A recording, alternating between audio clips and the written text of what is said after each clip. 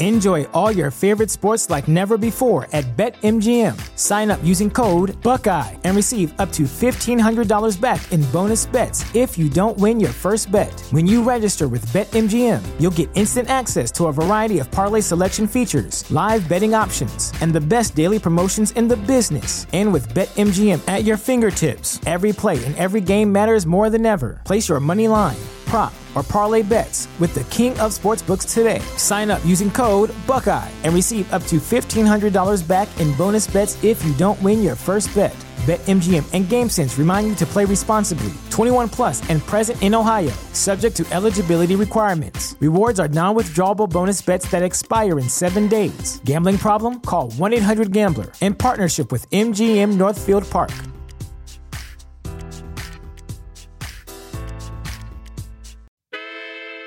You are now listening to the hottest true crime podcast in the streets.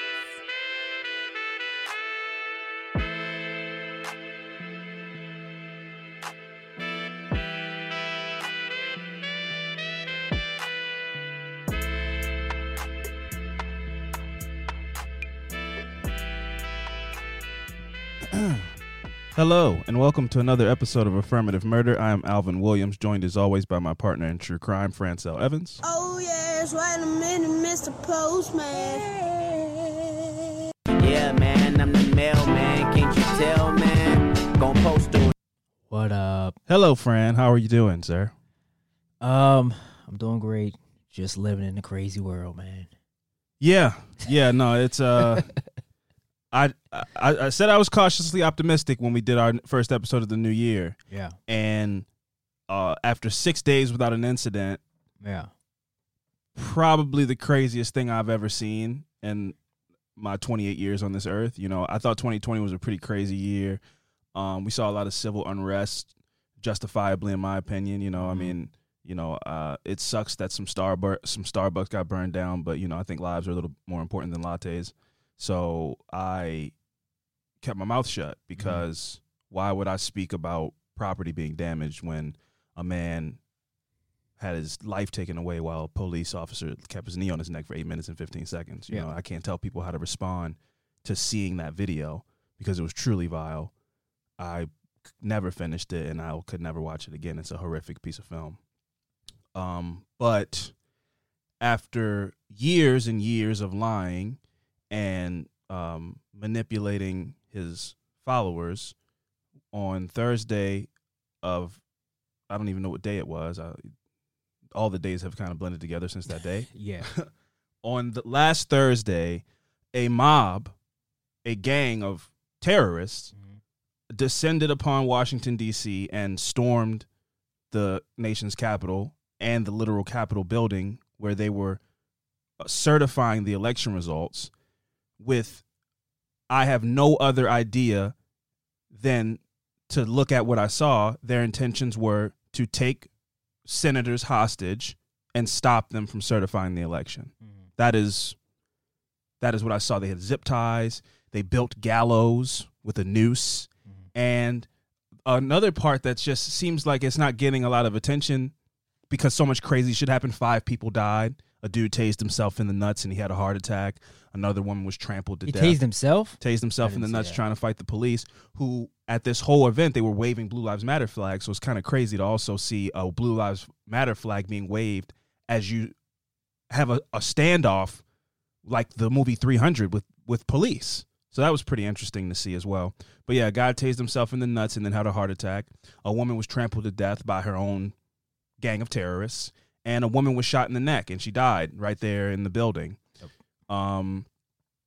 I think, you know, I remember December 23rd, everybody was like, that was their joke. Oh, black people are going to get superpowers and everything like that. And one power that I think black people have always had, and it just comes from so much trauma and having to deal with seeing things like Rodney King being beat within an inch of his life, or seeing the George Floyd video, or seeing, you know, the news of Trayvon Martin being murdered, you find a way to laugh through the pain. And so on that Thursday, I gave so much energy to Twitter just laughing because there was nothing else to do. You know, it was so insane, and it was like unbelievable. Not only for the fact that it was to see a Confederate flag being waved around in that building is insane. Like, I mean, there was an actual civil war with soldiers and generals and stuff to get rid of that flag. And to see a mob of people crash into that building and wave a Confederate flag around was absolutely disgusting. Yeah.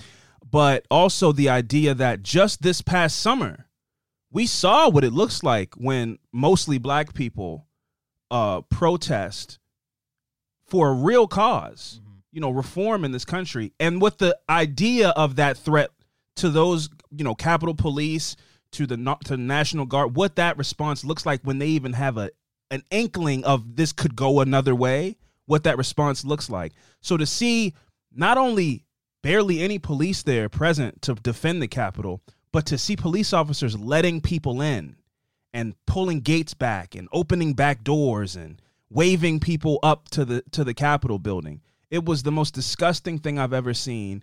And it was a textbook example of what privilege looks like. Like, if there was any questions, about, a double standard or, unspoken biases in this country that make black people feel crazy all the time, and people of other races, where you go, look, I can't really explain why this is racist that happened to me, but it just is. And you wouldn't understand it unless you were in my shoes in that moment and you lived a day as who I am. I can't really explain to you what racism looks like, but it sounds crazy if you try to. And then 6 days into the new year, you were given a split screen of exactly what it looks like. I mean, if that was a Black Lives Matter protest, and as traumatic as it is to say, I saw a lot of white people who felt themselves to be, speaking pro the right side of history, saying, man, if I know that if that was black people, they would have all been murdered. Oh, it would have been a bloodbath. Yeah, but like, I know that, man. So you don't need to say that. And the fact that everybody knows that already is in itself is what people have been screaming about this whole time. I don't wish that I'm not happy that Ashley Babbitt is dead. I wish that we all got treated the way that crowd got treated, given that much leeway to get in the building, get up the steps. She got to where the Secret Service were like, well, the senators are here behind this wall. So you can't come. We already have let you in. Yeah. You've already destroyed things and taken podiums and taken selfies and put the flag into statues, but you can't come this far. The amount of leeway that they got, it truly disgusted me, and I found it to be abhorrent. And I'm not saying that she deserved to die, but I mean, what else do you do in a situation like that? The Secret Service's job is to protect those people, and you push them this far back. Yeah. Now, what I will say is, I do feel sorry for Ashley Babbitt and those 4 people who were killed. But I don't feel sorry for them because of their actions. I feel sorry for them because they have been manipulated and brainwashed and lied to by somebody who then radicalized them and sicked them on his opposition. He over the last, since before the election, he's been telling these people and filling these people's heads with lies that nobody can. And also I want to say, but this is the president, though. It's bro. We're talking about the president of the United States. It's insane, man. For this to happen, for him to go, well, I mean, it makes sense because he's a psychotic narcissist. But for him to sit back and go, this is what I wanted. They're doing this over me. Yeah, it's exactly. It was a planned event. He knew the certification of the election was happening that day. Everybody so knew he it. picked that day as the 6th to have this rally. And then he said, hey, guys, go to the Capitol. I can't wait to see what you guys do. And now I want to say, because I said something when the year turned over, or I said something on the day, the first episode after the election. I said something about finding common ground and coming together. And because we are 2 black people and we have this platform, all kinds of people listen to this podcast from different countries, different walks of life. So I wanted to just put out a message of unification. I didn't want to be divisive. I didn't want to be braggadocious. I didn't want to say fuck Donald Trump. I didn't want to say if you voted for this man, you're disgusting and there is no common ground to be found. And I was wrong. I think we make our beliefs pretty clear on this podcast, how we feel. I am the definition of an independent. I'm not a Democrat or Republican. I think all these people are con artists and scammers and everything like that. But I do believe and have believed since the day I saw Donald Trump speak for the first time about running. I was like, this dude's dangerous and this can't happen. And then it proceeded to happen. And then along the way, people kept saying like, hey, man, you can't say that, man. That's really dangerous rhetoric. And then people call you snowflakes and you're overreacting and stop talking about politics and, stick to just talking about whatever and don't get into that and this, that, and the third. And all along the way, people kept saying, hey, man, this dude is kind of dangerous and his rhetoric is dangerous. And everybody kept saying, you're melodramatic, you're wrong, you're, how about, he just talks, the way the people talk and everything like that. And people have been warning about what happened on that day for 4 years. Yeah. And it happened. So what I will say here on this podcast is I believe in free speech. I believe that people can have a conversation. And if you can't find common ground, then that's okay. And you can still, just move on. It doesn't have to become an intense argument or anything like that. There is no finding common ground with those people. Mm-hmm. And just statistically and factually, I don't know anybody who went in the building itself, but I know people who were at the when it was just a rally and Donald Trump was there. Mm-hmm. And if you're still on that train, if you were still on that train that day, but if you're still on that train after those people murdered a police officer and committed an act of terrorism and treason, I don't need to find common ground. I don't need to talk to you. I don't want you to, don't listen to this podcast. Fuck us. If you're listening to this right now, you're going, I wish they would just get to the true crime shit, man. Like, I don't agree with that. So fuck him. Donald Trump was just stop listening, bro. Just stop listening, cut it off. And GFY, honestly, you know what I mean? Like, sincerely, with respect, like, go fuck yourself. Like, but with respect though. I was wrong. I tried to be unifying and play the middle and, hey guys, like both sides need to come together. But if that's the other side, there's no common ground to be found. There's no agree to disagree. That was an act of terrorism. Yeah. And that was absolutely fucking insane. And if you think that having a false equivalency of a Wendy's or, throwing a Confederate racist statue into some water or whatever kind of thing of civil disobedience that happened last year is equivalent to this country being put on international television of a bunch of toothless monsters storming the Capitol in an act of treason, if you think that's comparable, you're fucking stupid.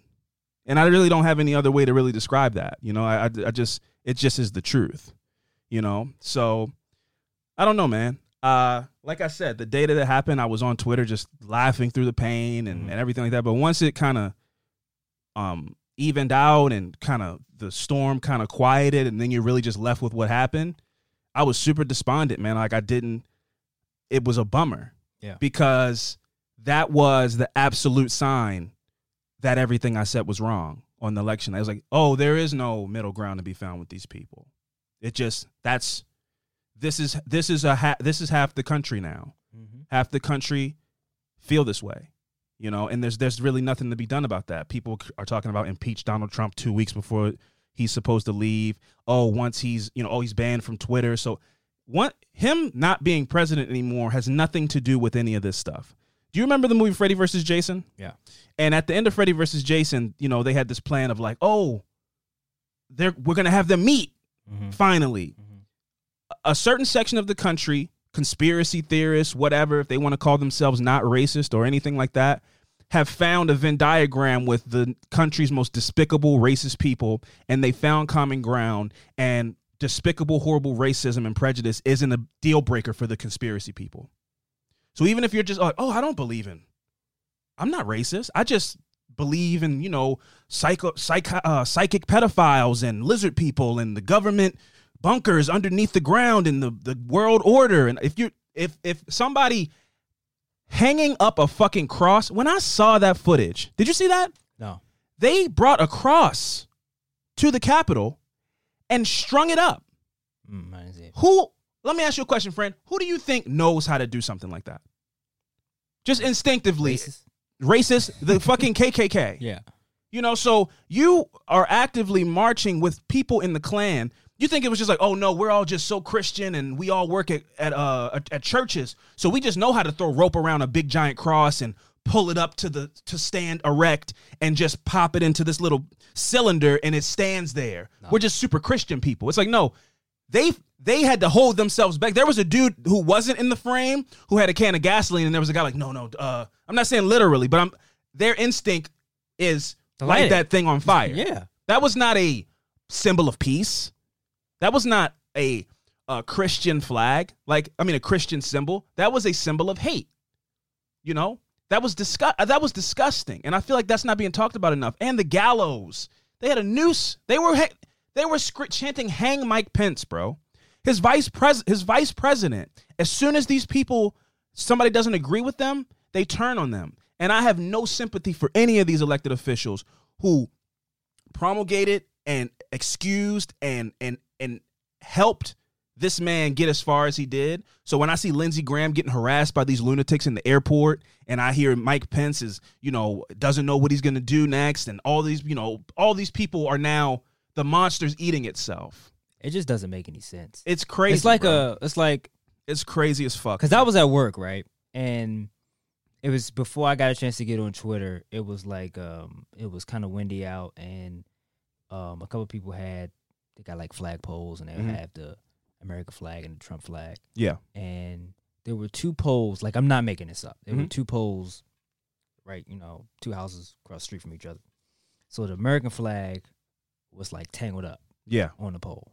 But the Trump flag was flying. Waving strong. It was a symbol. Like, that was a symbol. But this is before I even got on Twitter. I was like, that's odd. That was the universe talking to you, bro. I was like, that's odd. And I was like, Yeah. And I got on, I was like, what? And it gave me goosebumps. I was like, what the fuck? That's a metaphor for what happened on that day, bro. Like, that was the most despicable fucking thing. And then to see these people who booed and called for the death of Colin Kaepernick for peacefully protesting, right? The most peaceful protest we've seen in the last few years. Including the Black Lives Matter protest. They've gotten out of hand a little bit. That was the most peaceful form of protest that in this era of protesting that we've seen. And those very people who created the Blue Lives Matter flag and all those kind of stuff, they killed a police officer. It doesn't make any sense. It's insane. There was a video of them crushing a police officer. There were people pulling the mask off. It was truly the most insane. This was like the most psychologically insane thing I saw. They were crushing a police officer because there was a standoff within a small building inside of the Capitol. Yeah. So it's like the Trump supporters pushing up against the police, and there was a guy getting crushed by the doorway. His gas mask was being pulled off his face by Trump supporters. And then on the side of him is another Trump supporter who's like, "Hey, guys, stop pushing. He's hurt." Yeah. About the police officer. While being attacked by the people, there's also people who are like, "Yeah, man, we're here to fuck shit up, but like, I don't want to hurt police." Yeah. But then there's a group of people in front of them who are trying to hurt the police. So there's all these mixed messages and just it was disorganized. And they beat a cop to death. Oh my God. It was the most disgusting fucking thing. It was disgusting, but now it's like the guy on the time I had right on the day is like he had a Trump flag up. The Trump flag is not there anymore. He took it down. The Confederate flag is up there. Some people. Now. But now I'm kind of thankful because now anybody you see who's still waving that flag, still has the sign in front of their lawn or anything like that. Trump flag? Yeah, like really what they're about. Yeah. You really like it. After that, they probably were there. Yeah, the Trump flag, the Trump flag was gone. The Confederate flag was up there. Well, that was fucking embarrassing, man. Like, I mean, I see people, people have resigned from his cabinet and everything like that. Like, it's a little late to jump off the fucking ship. Yeah, like, but it's a little too late. What scares me is for the people to go this far and they go and you hear posts like, "Oh, they're making arrests and they're losing their job." If they went this far to like put everything on the line, that's what terrifies me. Oh yeah, that, and then you have foreign enemies going, "Hey, well, is that easy?" Just not only that, bro, but here's the crazy fucking part, right? I think every person who broke into that Capitol building was a treasonous traitor and should be arrested indefinitely. I don't even know how long of a sentence you should get for inciting a riot, a terroristic riot, right?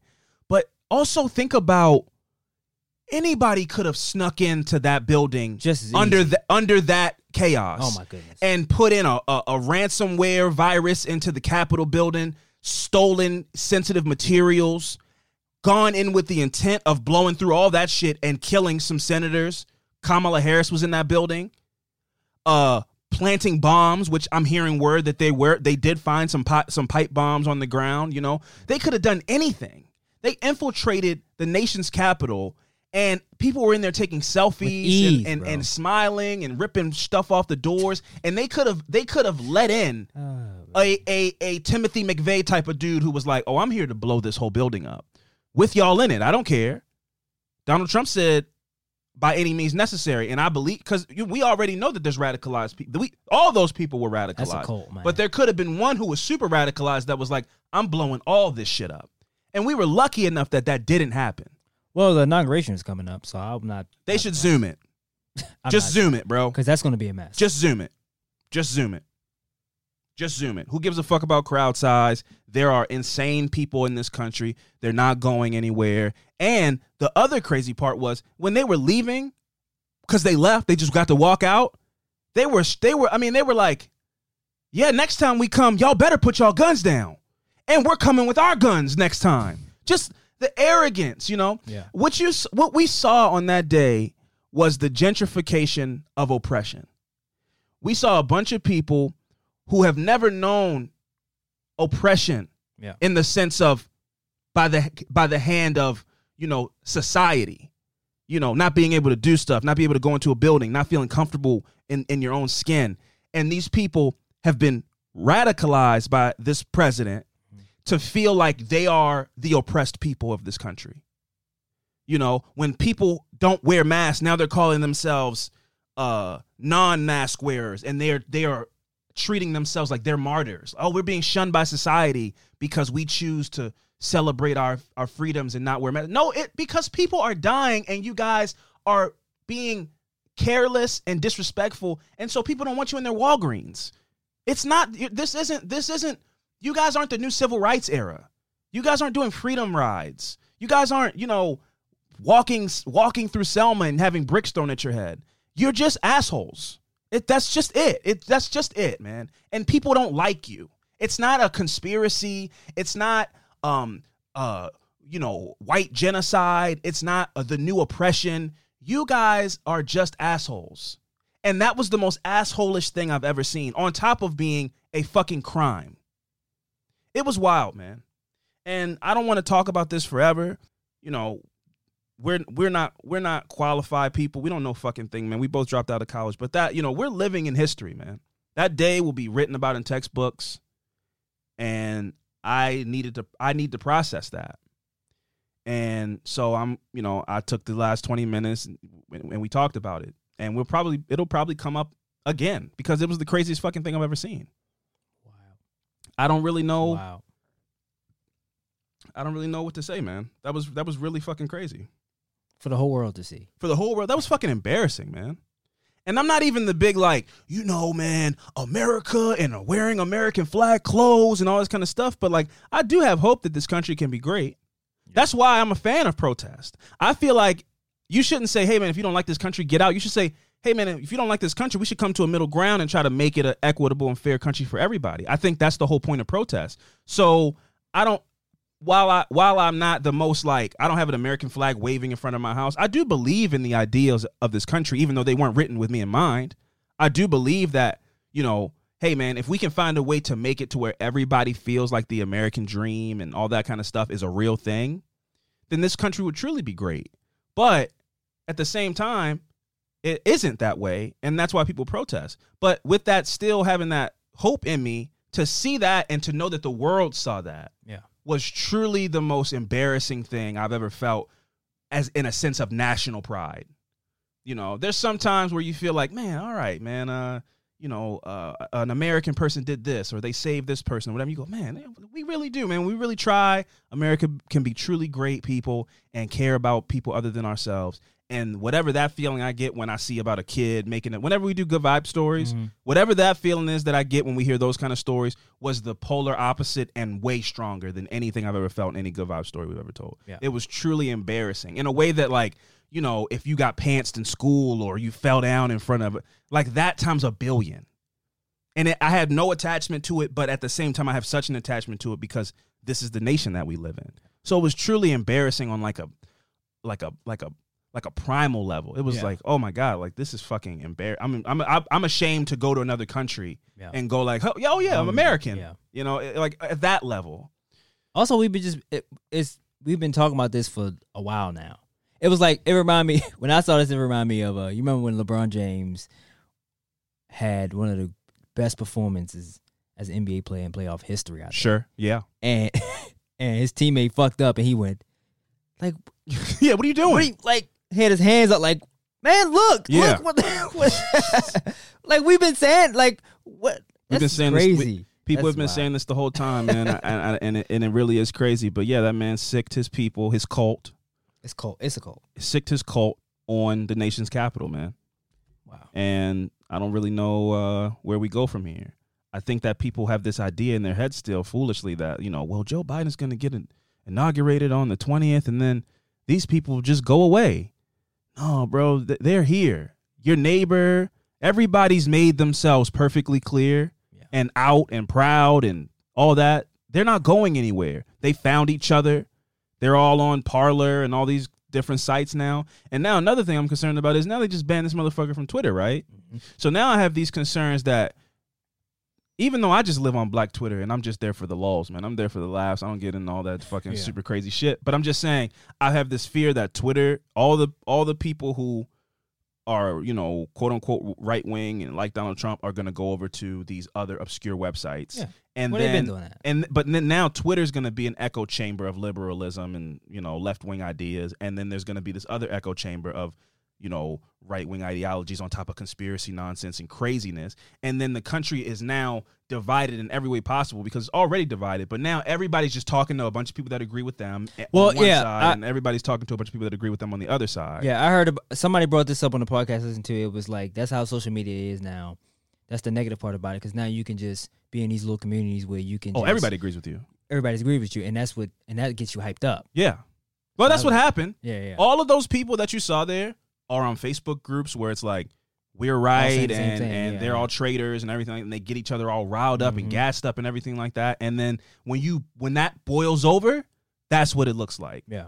That's what you saw. And I've seen instances of it where liberal people get themselves all riled up and do some foolish fucking shit and, you know, fuck some shit up or whatever. It can happen both ways. But that right there was the craziest fucking thing. That's right where you got to stop and you go, okay, well, this is fucking dangerous. It's one thing to be like, man, you can't say anything anymore. The PC police have run amok and you can't get away with saying stuff and censorship and all that kind of stuff. But when you talk about people bringing nooses. They was in offices and shit, kicking their feet up. And it's crazy, bro. Shit was wild.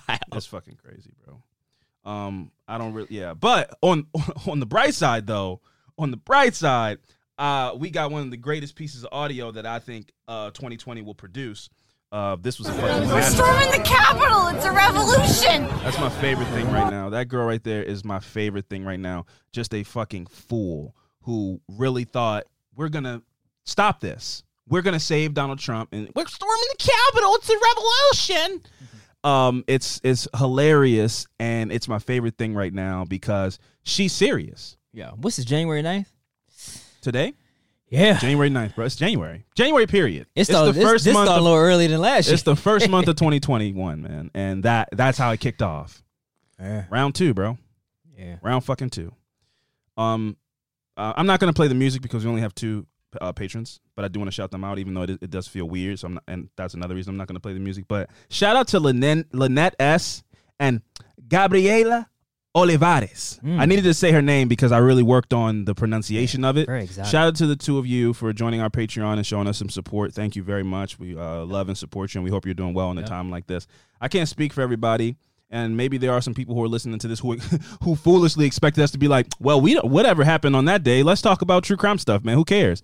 If you thought that was going to happen, like, come on, man. It's the fucking biggest story in the world right now. If you're looking for a distraction right now, maybe you're the problem. Yeah. If you're looking to, like, not pay attention to what's happening in the world at a time like this, maybe you should look at yourself in the mirror and ask yourself why you're doing that. That's what I say to you. To anybody who feels that way, like, they've been talking for like 20 minutes of this. Like, how about move on? Okay. Maybe if you're looking for a distraction when the fucking capital of the nation was just seized by terrorists and you're like, I don't really want to talk about that. That's enough of that. Then maybe you're the problem, man. Maybe people like you ignoring these issues for the last 4 years are the reason that it's bubbled up to the point that it's gotten to. But anyway, we are going to get into what we do here, which is talk about fucked up shit, which is, it's just so much fucked up shit going on. It's like everything's fucked up shit. So it's all blending in together. But, we're going to go ahead and get into the show. We're going to take a quick break, and when we come back, we're going to talk about some fucked up shit. So stick around. All right, it's my turn to go first this week. I have a short story this week, a lighthearted story, just because there's a whole bunch of shit going on. I couldn't really focus on like trying to find some gruesome murder story to do. So I did this story about basically the revolution of how fingerprints. Oh. Of how fingerprints, like what, began to be used? Began to be used. Okay, got it. Did I use the right word? Fingerprint revolution. Maybe invention? Yeah, that's what okay, all right, yeah. I was like, what revolution? It's like, the fingerprint revolution? I don't know that one. Yeah. So this is about how fingerprints, became a big thing. Yeah, identification, fingerprint identification? Yes. Okay. But did you know anything about like how it got started or how it was used? No.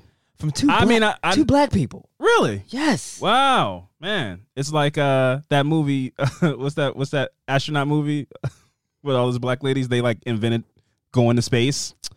What is that? That sounds stupid. It's not stupid. It's a real story, man. They were like math geniuses and they went to space, but they didn't get any of the credit really. Oh, I thought you I thought you said that they invented the math that sent people into outer space. I can't remember the name of it, but this is interesting. It's like this big revolution that has revolutionized solving crimes, and I didn't know two black people really made it popular. Yes. All right. So let's do the story. Okay. Mm-hmm. So on May 1st, 1903, an African American man named Will West entered the prison at Leavenworth, convicted for a minor crime in Northwest Kansas. Upon entry, Hidden Figures. Sorry, go ahead. That's that what it's called? Yeah, Hidden Figures. That was gonna bother me like a sneeze. Go ahead. So, so upon entry, he went through the routine. It was called the battalion system of measurements. Mm-hmm. So, which is it was just identification system that was invented by a French handwriting expert, dedicated criminologist, and biometrics researcher Alphonse Bertillon. And that's what he got the name from. So that was implemented in America prisons from 1887, so they can keep detailed reports, records of inmates that was coming in. Got it. Right. So like the prison numbers, essentially. Yeah. So it was just they was coming in. They was doing measurements on like, okay, well, we got to do your height, your weight, and your size of your feet and your hands and to categorize them, essentially. Yeah. Wow. Okay. Just to keep records of them. Yeah.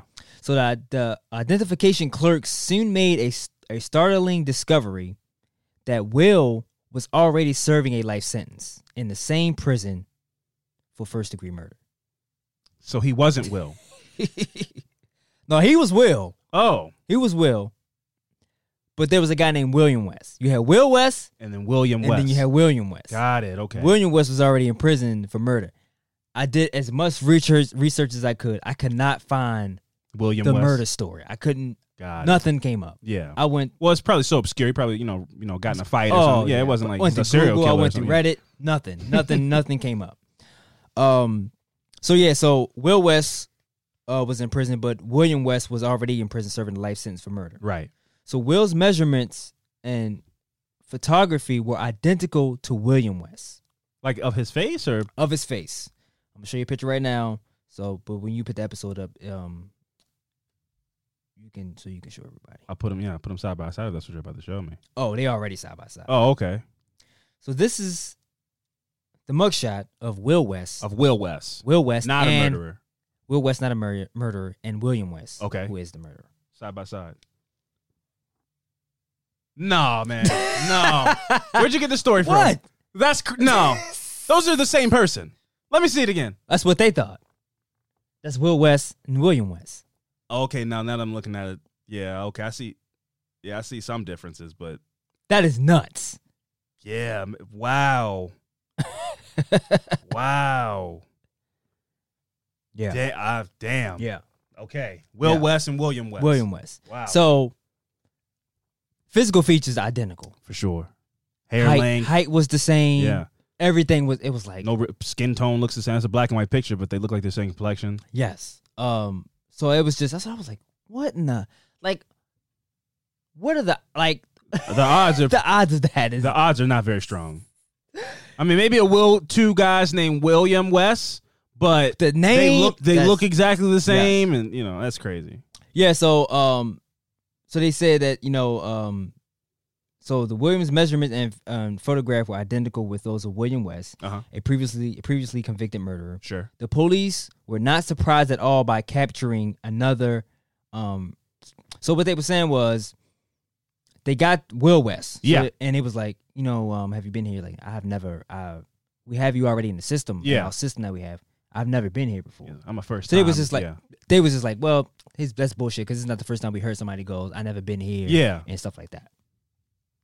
So using a powerful. So at first they thought that this was the William that like he escaped or something. So they were saying, like not escape, but he just was on another charge. It was just like he just came. He was just another. But they like thought he was out for murder. I don't know. They were sure. Either way, what you're saying is they thought it was him. They thought it was him. Got it. Okay. It was like, well, you've been here before. Yeah. And he was like, I've never been here, but we have you in our measurement system. Yeah. That you've been here. I've never been here. So you've never been here before. They put the picture in front of his face. You've never been here before, William. And another article I read, he was like, y'all got a picture of me, but the picture he saw, he was like, wait a second. Even he had a hard time, but he saw it. He's like, y'all got a picture of me, but I've never been here before. I mean, well, that is me. So the police, they was not surprised of some criminal coming in there saying, "Look, I've never been here before. I'm innocent." Using their powerful anthropometric system, and that's just a scientific study of measurement of proportions of the human body, which is like the height and weight. Yeah. Nor were they surprised by West's denial of such conviction. However, to their astonishment, another William West, the owner of the previous record, was found to be already serving his life sentence in the same city. So the two Wests looked similar and had the same anthropometric measurements, but their fingerprints remarkably different fingerprints. So obviously, they got everybody has their own fingerprints. Yeah. So this system worked really well until Leavenworth Penitentiary discovered that they had two Wests, one called Will and the other one called William, and they had almost identical facial features. That's when authorities realized they needed a better way to identify and distinguish between inmates. Therefore, claimed the pro-fingerprinting activists, the anthropometric system was obsolete and the age of fingerprints and that the new age of fingerprinting had arrived. So the prison then adopted, so the same guy that had his system of just body measurements also created the fingerprints. So the fingerprint system is at its main identification process for inmates. So the legend of William West was popular regard as marking the death of anthropometry, which was what I said before. The height and the weight part. Yeah, and the triumph of fingerprints. So however, closer historical examination done by some scholars show that the story was a manipulated version of the truth. Yeah. So the propaganda of the pro-fingerprinting activists in the early 20th century, what was a fault in the West case was that the anthropometric system, the police officials glossing over that it was a 7mm difference in the two men's footprint. Yeah, because it's like they can't be exactly this. Come on, like the only thing that breaks it is the fingerprints. Yeah. So he said a much larger deviation than what was allowed in the rigorous battalion system. With such pretense, the pro-fingerprinting activists claimed that because the two black men were undistinguishable from their bodies and faces, but distinguishable from their fingerprints. So fingerprinting was a much more reliable identification technique, obviously. Yeah. Such perceived similarities of racial minorities was exactly the basis of which fingerprinting gained its new authority. So they used, these people who invented the fingerprint technology used this story to shit on anthropomology or whatever to go throw that away. Yeah. Now it's fingerprint time. Yeah. Okay. That's taking advantage of a situation. I mean, it's a pretty crazy story. Yeah. But I mean, fingerprint is we still use it today. Yeah. So, well, it makes more sense. Powerful, it's also pretty fascinating. Like, I just take their word for it. That I mean, I know they all look different because I can't open your iPhone and you can't open my iPhone. Yeah. But if you took 2 fingerprints and put them in that black shit and put them on a pad and was like, what's the difference? I don't know how you. I mean, I guess you'd have to go to school and study. Yeah, like I feel like at a like a layman's eye, like if you showed me, I go, I don't know. Yeah, they look the same to me. Can't you burn off your fingerprints? Oh yeah, man, people do that, but they grow back. You got to do it every couple of months or so. That's nuts. You have to do it pretty often. You burn them off. Why wouldn't murderers do that? Some of them do. Pain. Well, the crazy ones do. I'm talking about. Oh yeah, no, but I'm telling you, there's probably some people at the Capitol that didn't have fingerprints. You think so? Oh, for sure. They watch some YouTube video where it's like, if you want to go and do some shit, burn off your fingerprints. Yeah, you do all that, but you wave at the camera with a podium in your hand. My man had it over his shoulder, like, hello. Wait, just cheesing. That's why I was like, oh, they don't care. Oh, those are people who have no fear of police because the police have always worked for them. Oh, yeah. So they go, I pay you. Like they were in there committing terrorist acts and were like, I pay your fucking salary. Yeah. Like they were using that line. The line I've seen a white friend use when they get pulled over and they're a little drunk and they're like, well, I'm going to get out of this ticket by being a little bit of a dick. Yeah. Like a speeding ticket level of arrogance they used in the middle of doing terrorism. Yeah. You work for me. Yeah. while macing a cop. But like then y'all just preaching Blue Lives Matter? Yeah, man. Like it doesn't like no, well, not when you bother me. Not sense. when you bother my life. Yeah. I mean like when you're doing that shit to them. But when you start butt fucking with me and my insurrection and my terrorism, fuck you. Anyway, continue. Wow. So this story has been passed down through the generations, and although some claims the fingerprints led authorities to discover that the second West, who was William, was the real killer, the police would not have had access to the fingerprint evidence from the original crime scene, so they don't have William's fingerprint. Oh, wait. I got that confused. So they had William in there. Yeah.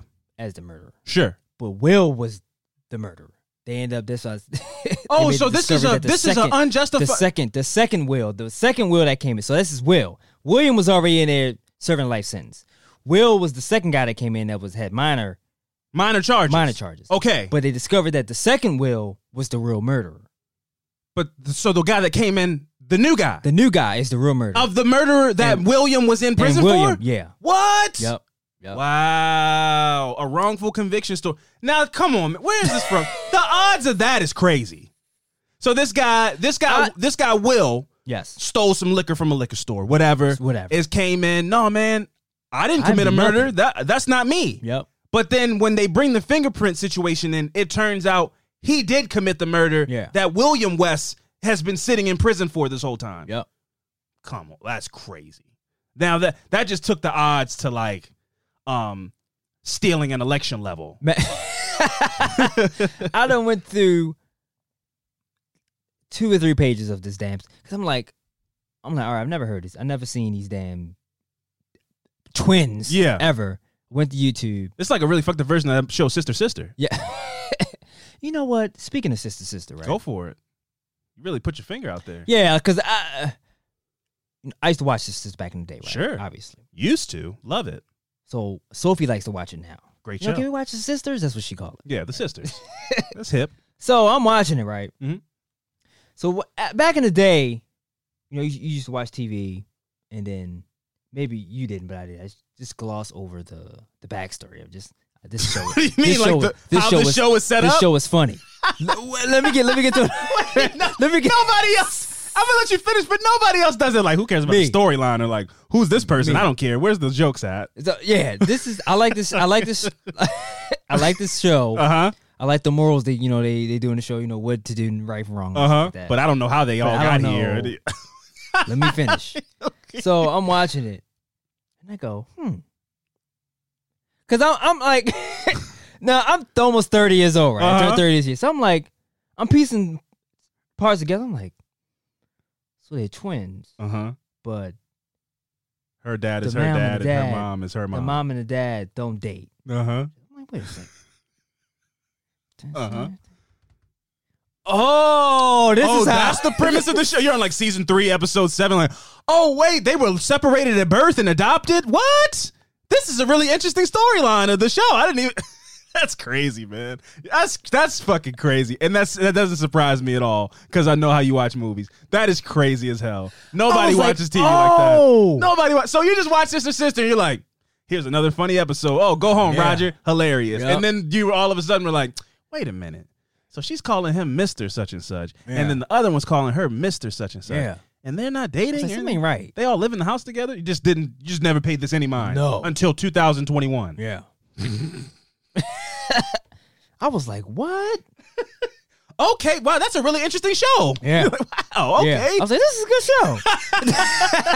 It was fun. I liked it. It was good. Yeah. But now I was like, oh, man, wow, that's an interesting story. That's a cool twist.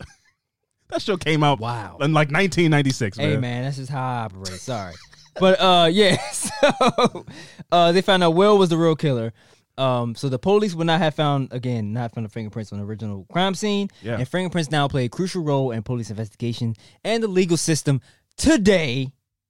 But I wanted to bring this up because like this fingerprints, black people played a big part in fingerprints. Yeah, but wait, so because originally when you started, I thought you were saying they invented it. You're saying no, this crime made it a national thing. Like, oh, maybe we should start using fingerprints. But they wasn't using it. But they wasn't using it at all. Yeah, but like a black person didn't invent fingerprinting technology or whatever. No, right? I'm not saying a black person invented it. But they put it on the map. But they put it on the map. I got it. Okay, at first, that's why I convict black people. Yeah, yeah. I was like, what? Yeah, that's why I brought up the Hidden Figures thing because they invented the math to send people into space. I thought this was going to be a story. What math has to do with sending them into space?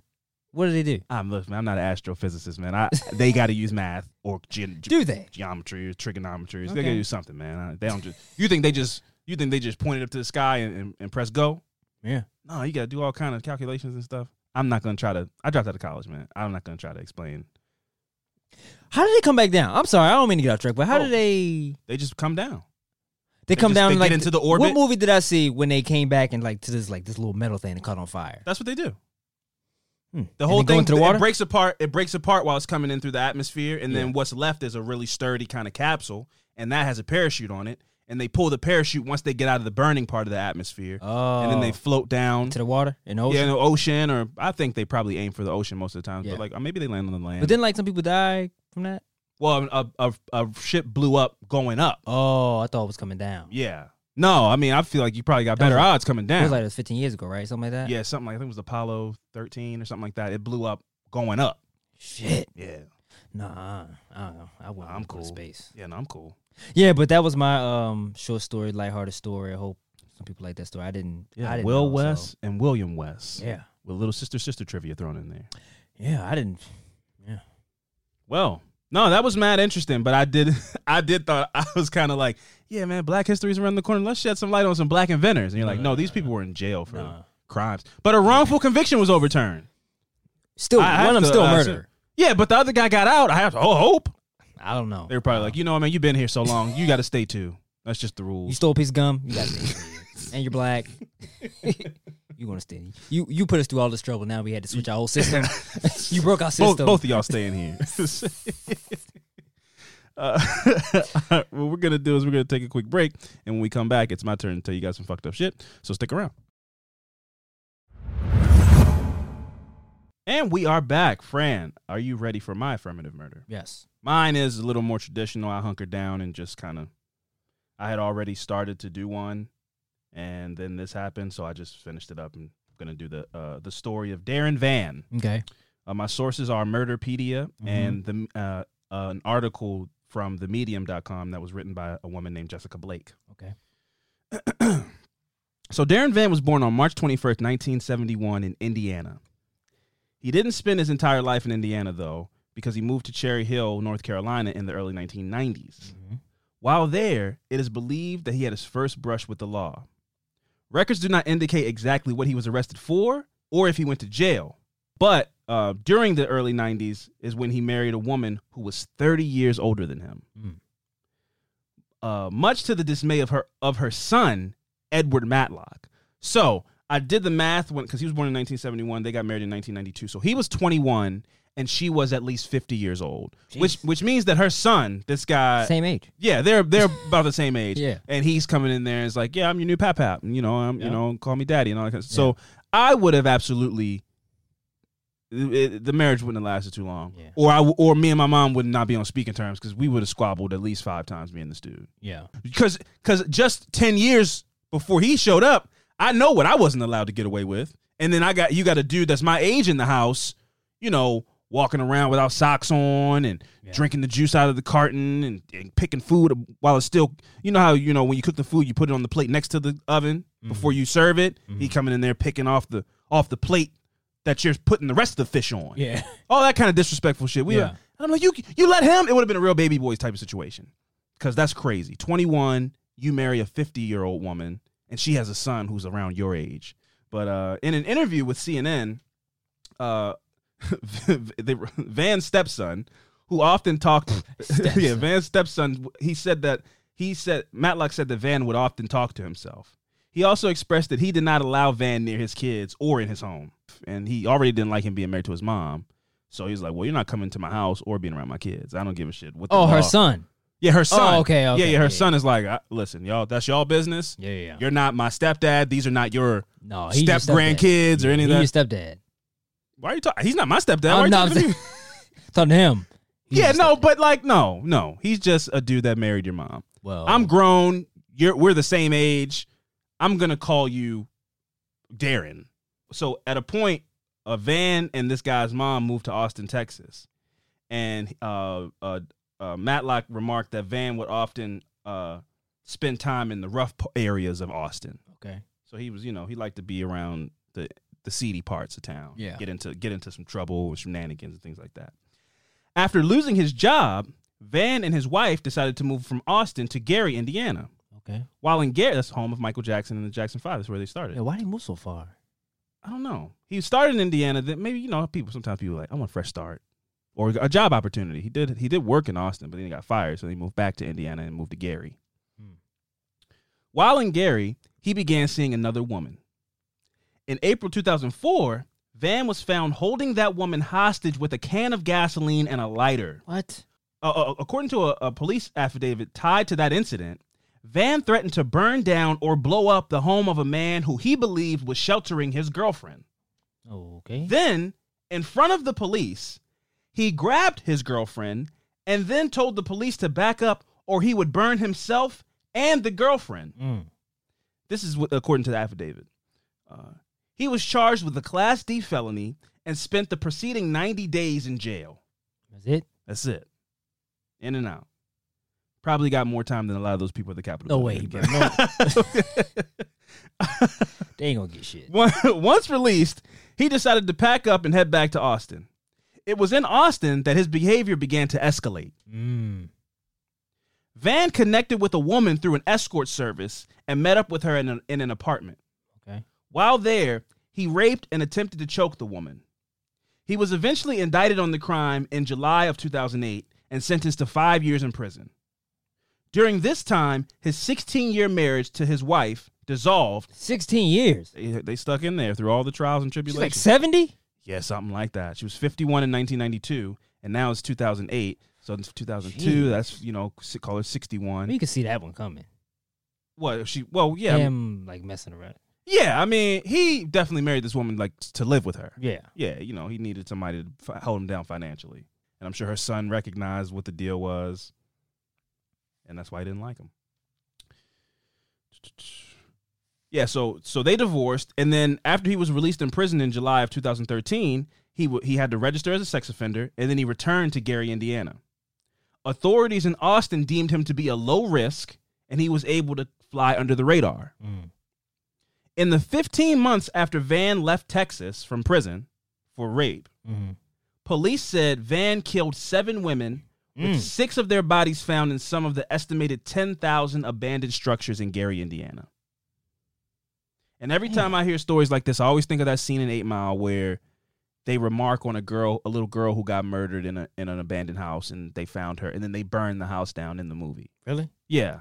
And just being in Baltimore and all the abandoned houses, and I think about and then they remark on that in The Wire, and just all the insidious things that the remnants of a thriving community have had happen in them.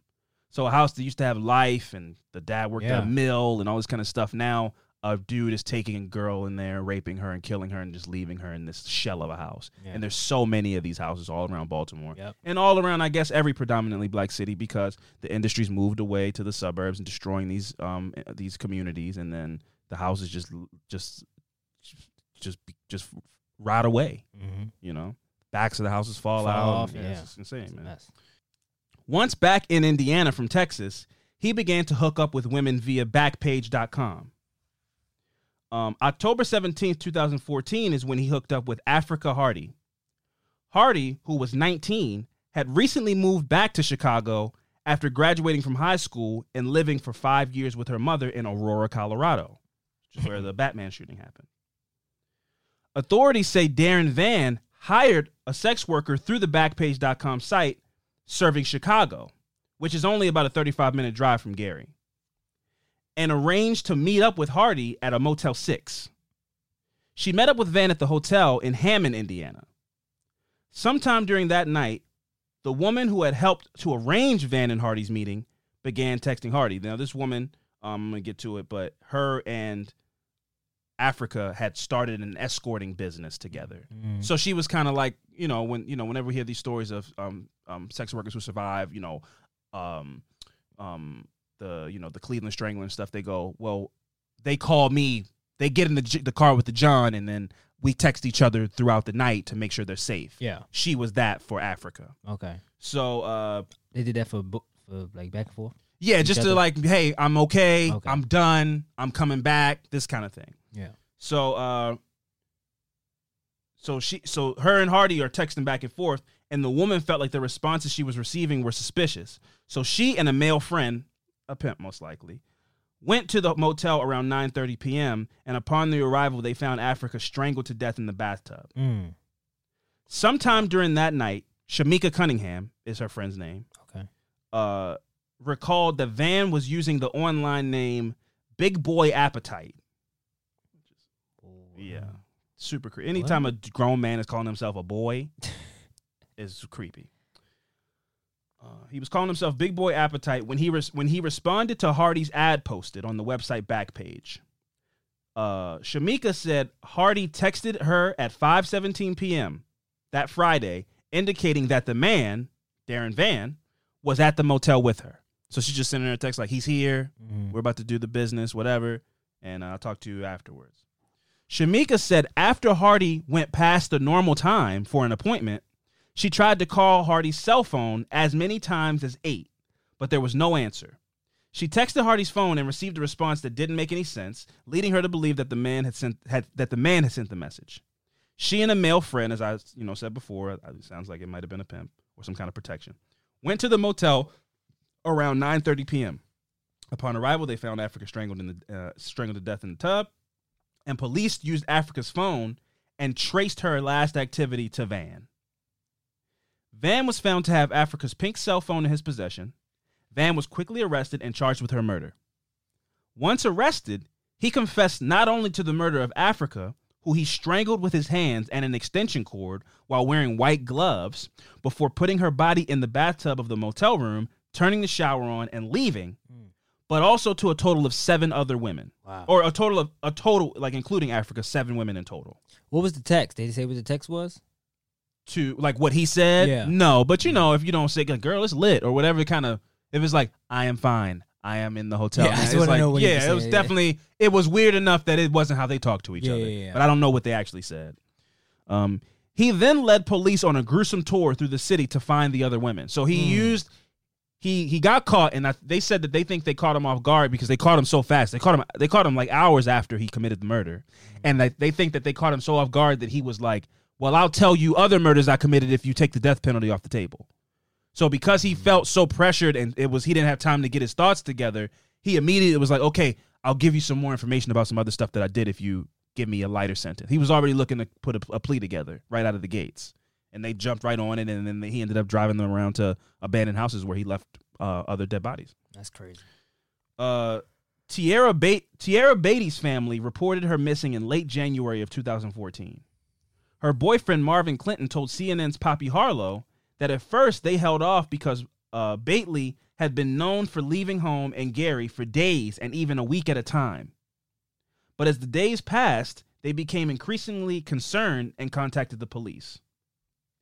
Clinton also said, "We know her daily routine. She would go out, and hang out, go visit friends and things like that, but she would always stay in touch with the family." Beatty, who was 28, didn't work. She was more of like a stay-at-home mom. Mm-hmm. I don't know if that was I don't know if she was a homemaker or if she just didn't work. But that's how her boyfriend described her, as like she stayed home, took care of the house and the kids. Her mother, Gloria Cullum, said her daughter was mentally ill and often was willing to trust people. She was found in an abandoned home by police based on the information from Van. Christine Williams was a resident of Gary, Indiana, and a mother of 4. She was employed at the time of her death. Her mother-in-law stated that she had not heard from Williams since February of 2014. She was also found in an abandoned home. Anneth Jones, who was 35, from all of them were raped in. He was a serial rapist. Every woman he raped them and murdered them. I think there's a story also of a woman. Well, no, I already read it. He did 5 years in prison for raping a woman. Yeah, and I think that was probably his trigger, getting sent to prison. He raped her, but he didn't kill her, so he still probably had an impulse to rape. And then he was like, "Well, I'm not going to let them go this time." Yeah. So he would rape them and then murder them. Anneth Jones, who was 35, she was from Merrillville, Indiana, was last seen alive on October 8th, 2014. And reported missing 2 days later.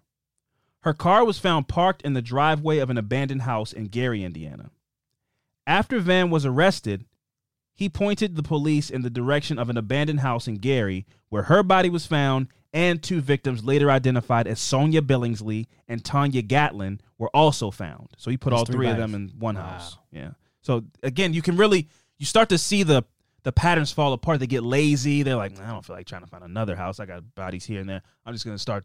This will be my hub for a little bit. Yeah. And he killed 3 women, or at least he brought them to the same house. I don't know if he did the deed at the same house, but this became a place where he's like, I'll just stack them up here, man. I don't feel like going to another thing, which is really interesting when you see that's the psychosis just falling apart. Where they're like, man, I don't know. I'm not getting caught.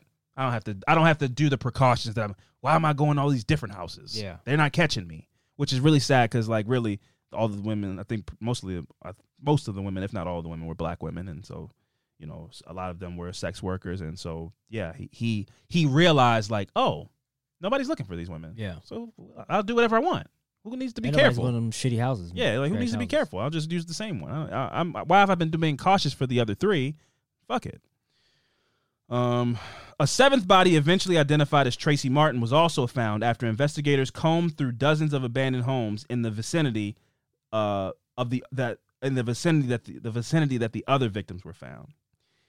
So even though they felt like he came forward with information, but they also looked through a bunch of the abandoned houses because they were like, he might be lying or not telling us everything. So they combed through a bunch of other houses. He probably forgot some. Oh, I'm sure. They actually have a whole thing I'm going to get into as well. He was charged on October 22nd of 2014. On March 8th, 2016, Van was charged with rape, attempted murder, criminal deviant conduct, and criminal confinement related to a separate incident that occurred with another woman he met through Backpage.com. This woman he didn't kill. She got away. He lured this woman to what was the home of his brother. His brother lived there with his girlfriend and children. Once there, Van repeatedly raped this woman, and at one point she fought to get away, and he tied her up and then raped her again. He kept her there for at least 2 hours, which is like, maybe I have to assume, I did some digging on that, and his brother wasn't charged as like an accomplice, so maybe he wasn't there and he just used his brother's house, but I don't know. Because this is a lot to be happening. It's like, hey bro, I got a girl with me. Can I come? Like, how do you even phrase that? I don't even understand, So I have to assume maybe he had a key and he just gained entry by himself. Because I couldn't find. I think he probably asked for permission. I don't think. I'm saying either way. I think maybe he wasn't there. Oh yeah, that's what I'm saying. Maybe he asked, like, "Hey, bro, can I come over? I got a girl with me, whatever kind of thing like that." But I couldn't imagine them being on the couch, and he's like, and then he has a girlfriend. Because I mean, I couldn't imagine going to my brother's house and being like, hey, man, can I like hook up? It like consensually. Yeah. Hey, man, can I use your house to have sex in? And he has a girlfriend and she's not like, ew, that's piggish. No, he can't, and then you got to go, sorry, bro. Yeah, man, she said, no, you can't, that whole thing. So I couldn't imagine that not happening. So I think maybe he was out of town or not there and he, hey, bro, can I use the place for a little bit? So this whole travesty, this traumatic, terrible thing happens, and then for hours, and then he then put a hood over her head and then gagged her and forced her into the car. Now, I think he was probably going to take her somewhere and kill her, right? So he forced her into the car. He began to drive through the town where she fought with him in the car. She managed to free herself from the gag and scream. A couple of passersby heard him and came to her aid. One shot a gun at him, or shot a gun into the air, spooking Van, who then ran away on foot. So I don't know if he was driving her car or what, but he just left the car. It wasn't until she saw Van's arrest for the string of murders on TV that she made the connection some 19 months after the incident. Damn. So she just was out there dealing with that trauma, no justice for 19 months, and then just happened to see that this guy got caught, and she goes, that's the dude that raped me. Yeah. And then came forward and pressed charges on him while he's already dealing with like a septuple homicide charge. So really, she's going to get justice because she's going to get recognized, but like he was going to prison anyway, But the sit on the news and go, that guy raped me, and then find out he killed 7 He went on women. to do more. And then also have to deal with like, so he was going to kill me that night. Yeah. So who knows what that comes, who knows what, you already have trauma and then you go, oh my God, like he was going to kill me too. That's a lot, man. Van pled guilty to all 7 murders, and on May 25th, 2018, he was sentenced to life in prison. Good.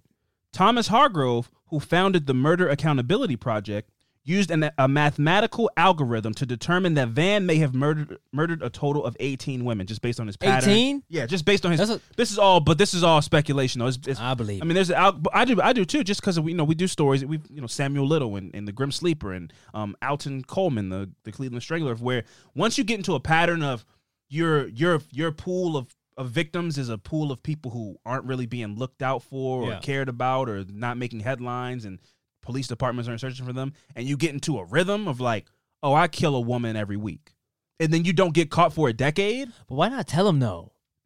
Tell them that about all the victims though. I think maybe because as everybody has a self-preservation mechanism in their brain, and even 7 sounds better than 18. Now I'm not saying 18 is the number, but maybe it's 15. 7 sounds better than 15. So it's like I'll say 7, but I know it's more than that. But like, I don't want to be known as the guy that killed 15 people. That's terrible. You can always find a way to justify your brain. That's crazy. I mean, we just saw it on Thursday, man. Those people are like, no, man, they pushed us to this. We aren't bad people. They are bad. You can find justification while you're doing horrible shit. You can always find a reason why you're not the bad guy. So he goes, yeah, man, I mean, 7 is bad. I'll own up to that to try to get the deal. But I don't want to tell him about the other 7, because then like I'm like the guy that killed 14 people. That's crazy. That's a crazy person. I don't want to be known as a crazy person. So I believe that it's possible, just based on his pattern and his victim pool and how long that he wasn't caught for, that he could have killed upwards of 18 women or more. So yeah, Thomas Hargrove, comes forward with this algorithm. He works for the Murder Accountability Project. He says, I think it was a total of 18 women, and the coroner was in agreement. He goes, yeah, man, I mean, he did 7 in 6 to 8 months. So if he was doing this pre-January, who knows what the numbers could be. Currently, the police are not investigating any additional murders, nor has Van pled guilty to any such.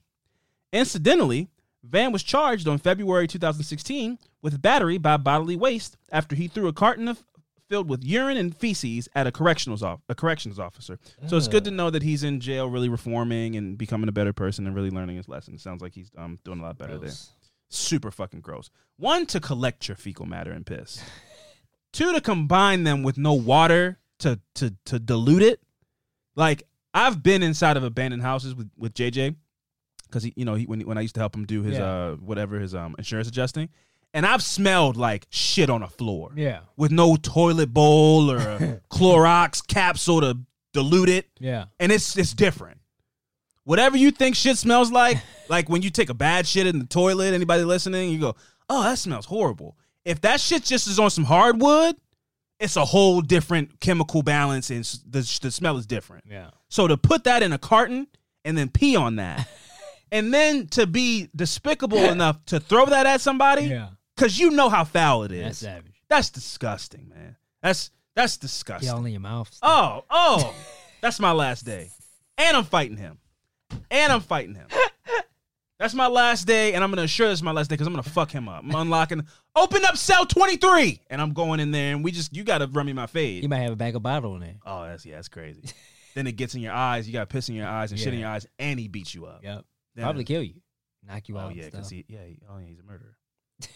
In the moment of passion, I got piss and shit all over my face. I probably would have gone in there, but then I wouldn't be surprised if he killed me because he's murdered 7 people. So he's like a terrible person. He is a terrible person. He is a terrible person. But let's try to turn things around. Let's get into these good vibes. Are there any good vibes? I don't. Probably not, but I guess we'll try to find something. You know.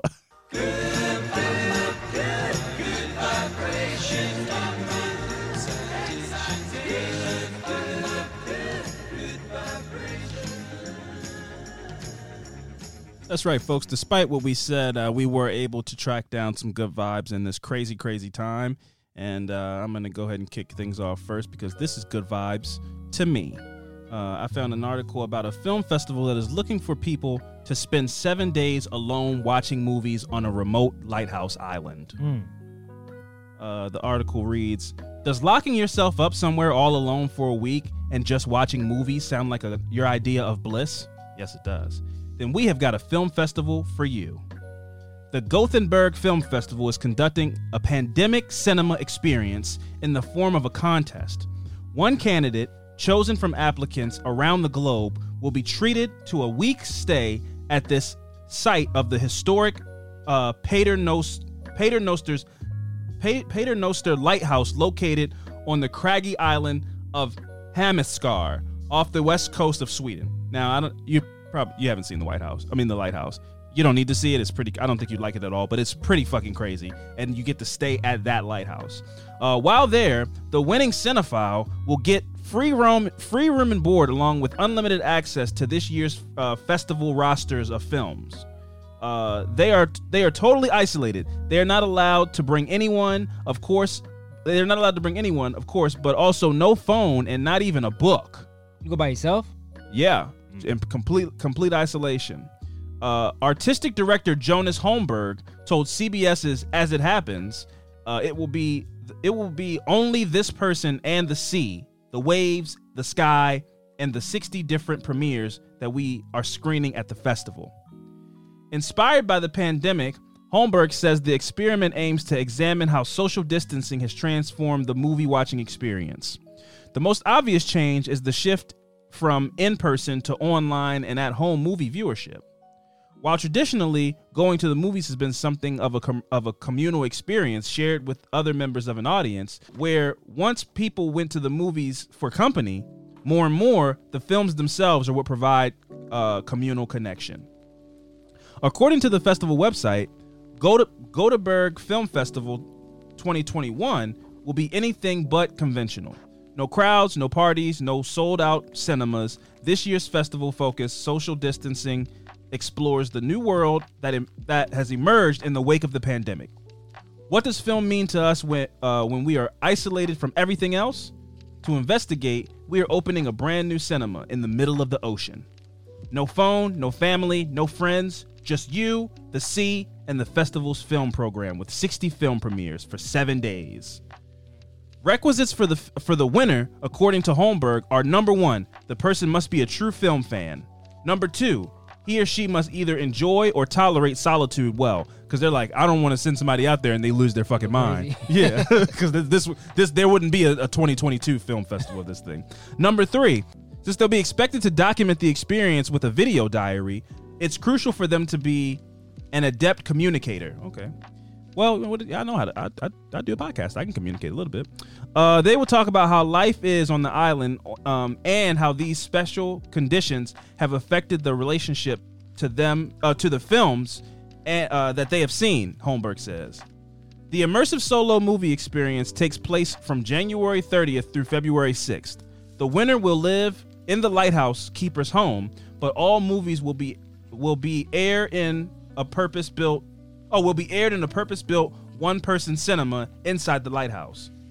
We're not sure if popcorn is included. So I just thought that was you got a picture of it? Can I see it? Well, this is the island. It looks. You gotta be in that thing, right? The lighthouse. Yeah. Well, there's a house right there. That's the lighthouse. There's like a property. That's where. And it gets on a boat. Willem Dafoe. Helicopter or something. Yeah, I guess, or a boat. Probably a boat, maybe. But yeah. So 7 days. What were you saying again? That's where? Willem Dafoe and Edward, the dude from Twilight. He's in it. He's in what? This movie, the lighthouse. The island is a film was filmed on it. A movie was filmed on it. But you can go there to watch movies. That's where they're doing the festival, is on this island where this movie was filmed.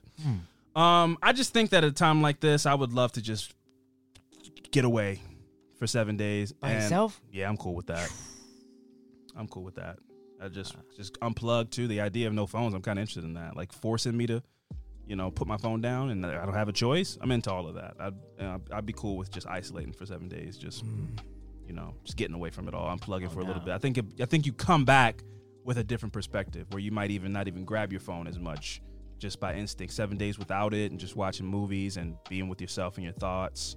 I'd probably try to sneak some mushrooms with me, but I think it'll be an interesting experience. So for anybody who's interested, you should look into that, maybe apply.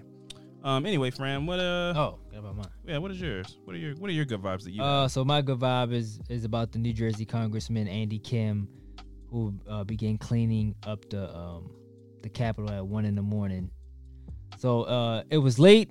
It had been a long day filled with surreal events in the wake of a crazy day at the U.S. Capitol building, littered with broken furniture and debris from an unruly mob. New Jersey Representative Andy Kim was finally heading home after taking part in the vote to certify Joe Biden as the next U.S. president. Walking down the halls of his beloved Democratic institution, he saw officers assigned to the grime duty of cleaning up. So he was like, "Hey, I'm a help. Yeah, I want to go help." So he helped in his full suit, grabbed the trash bag, started cleaning. Yeah, that's great. So, it would have been cool if it didn't happen. But that's cool that he helped clean up or whatever. There was also shout out to there was also grounds workers that also were cleaning up. I saw videos of that as well. So there were people there doing their job. Was assigned to that. Yeah. So I don't want to. But I'm just saying I don't want it to be like, yeah, Kim did it all. So there were people there that were working and cleaning up that fucking mess those people left behind. Yeah. And I heard that they smeared shit on some of the walls and stuff. I heard that. Yeah, it's animals, bro. Animals, just disgusting. So put the shit in their hand and just. Who knows? Maybe they brought the shit with them. It was a coordinated effort. It was a coordinated effort of dumb fucks, but it was it was a coordinated effort. Shit everywhere. Yeah, that'll show them. Yeah. So yeah, shout out to Andy Kim. Yeah. Shout out to Andy Kim. Shout out to that film festival on that island. Now, before we go, I do want to have a little bit of a. This is actually kind of more. I think this is good. I think this is good vibes as well. I watched a film. So Thursday, I believe the incident happened at the Capitol, terrorist attack. And then after giving so much energy to the Twitter sphere and everything like that, I decided to take a personal day on Friday. I did yoga. I did my little chores around the house so that, the house was clean. And then I did some mushrooms and I watched Soul, the new Pixar movie that's on Disney+. Yeah. And it was a profound experience. There's another film called Inside Out, which is they break down how feelings and these Pixar movies have a way of touching on some real things and making you feel emotions and having like revelations and things like that. I've never had a movie, cartoon or otherwise, speak directly to me in such a way that Soul had when I watched it. While I was on a drug, I've in the last couple of years I've been more open to myself and being honest with myself about sometimes I do go through spurts of mild depression and just kind of wake up and I'm like, when's tomorrow? Like just over the day as soon as you wake up. And there's a scene in Soul where the guy, I can't remember his name right now, but he sees his life. There's like a hall of you, and he sees like it's like, oh, laundry, and just kind of floating through life. And then whatever big moments he had, he was always like, well, when's the next thing? Like, he just wasn't living in the moment, and he was worried about when the next big thing was happening. And then he died. Yeah. So it really put into perspective me, I have these days where I'm like, man, when is this day over with? And then to see that like, oh, the next day could be your last day. Yeah. So it just really put into perspective for me to like, enjoy life, live your life to the fullest, find not a purpose, but just find joy in the little things in life, find that spark, find that thing that really, makes you want to go and do something. And, don't take life for granted. And a movie never put that scene of him seeing his life never put something in like the way I feel some days when I wake up, never put into perspective so much where I'm like, oh man, yeah, that is one of my days is that little illusion dream that he had where it's like, oh, you just wake up, you're like, I don't know, I'm not doing anything. Just not bored, but just like disaffected, just kind of waiting for the day to be over. And to see it kind of put in perspective like that, and then to see like, oh yeah, one day you could just die. Yeah. And then it's over with, and you every day of your life you just were kind of waiting for the next day. Yep. To see that kind of, that Pixar way of they make it so simple with the cartoons and the colors and everything, you go, oh yeah, no, I should try to not do that. Yeah. So I highly recommend Soul. I think that the message in that is really important. I think even if you don't watch the movie, I think it's important for people to really, seriously, man, I think we touched on it like the first episode after the New Year's, which was last week. It feels like we've been in 2021 for 3 weeks already, but after 2020 was such a crazy year. After the events of Thursday, we don't know what 2021 will hold for us, but make the most out of your life, man. Yep. Do what you feel, is best for you. Have a good time when you can. Make the best out of a situation. Don't walk around disaffected and despondent and not caring. Like, life is short. So I think that we all should try a little harder to find the bright side, even though it's after a time like what just happened, and we're in the middle of a time where it's like, it might not feel like that right now, but we should try to shake that off as quick as possible and get back to finding the bright side. So that is what I recommend for people to do. And yeah, man, crazy time, man. But, we're still alive. Yeah. So that's always a plus. That's the bright side that's all the bright side I got for you guys this week. Is like, if you're listening to this, you're alive. So that's a start. So, where you go from there is up to you. This has been another episode of Affirmative Murder. I've been Alvin Williams, joined as always by my partner in true crime, Francel Evans. And we'll see you guys next week. Hopefully.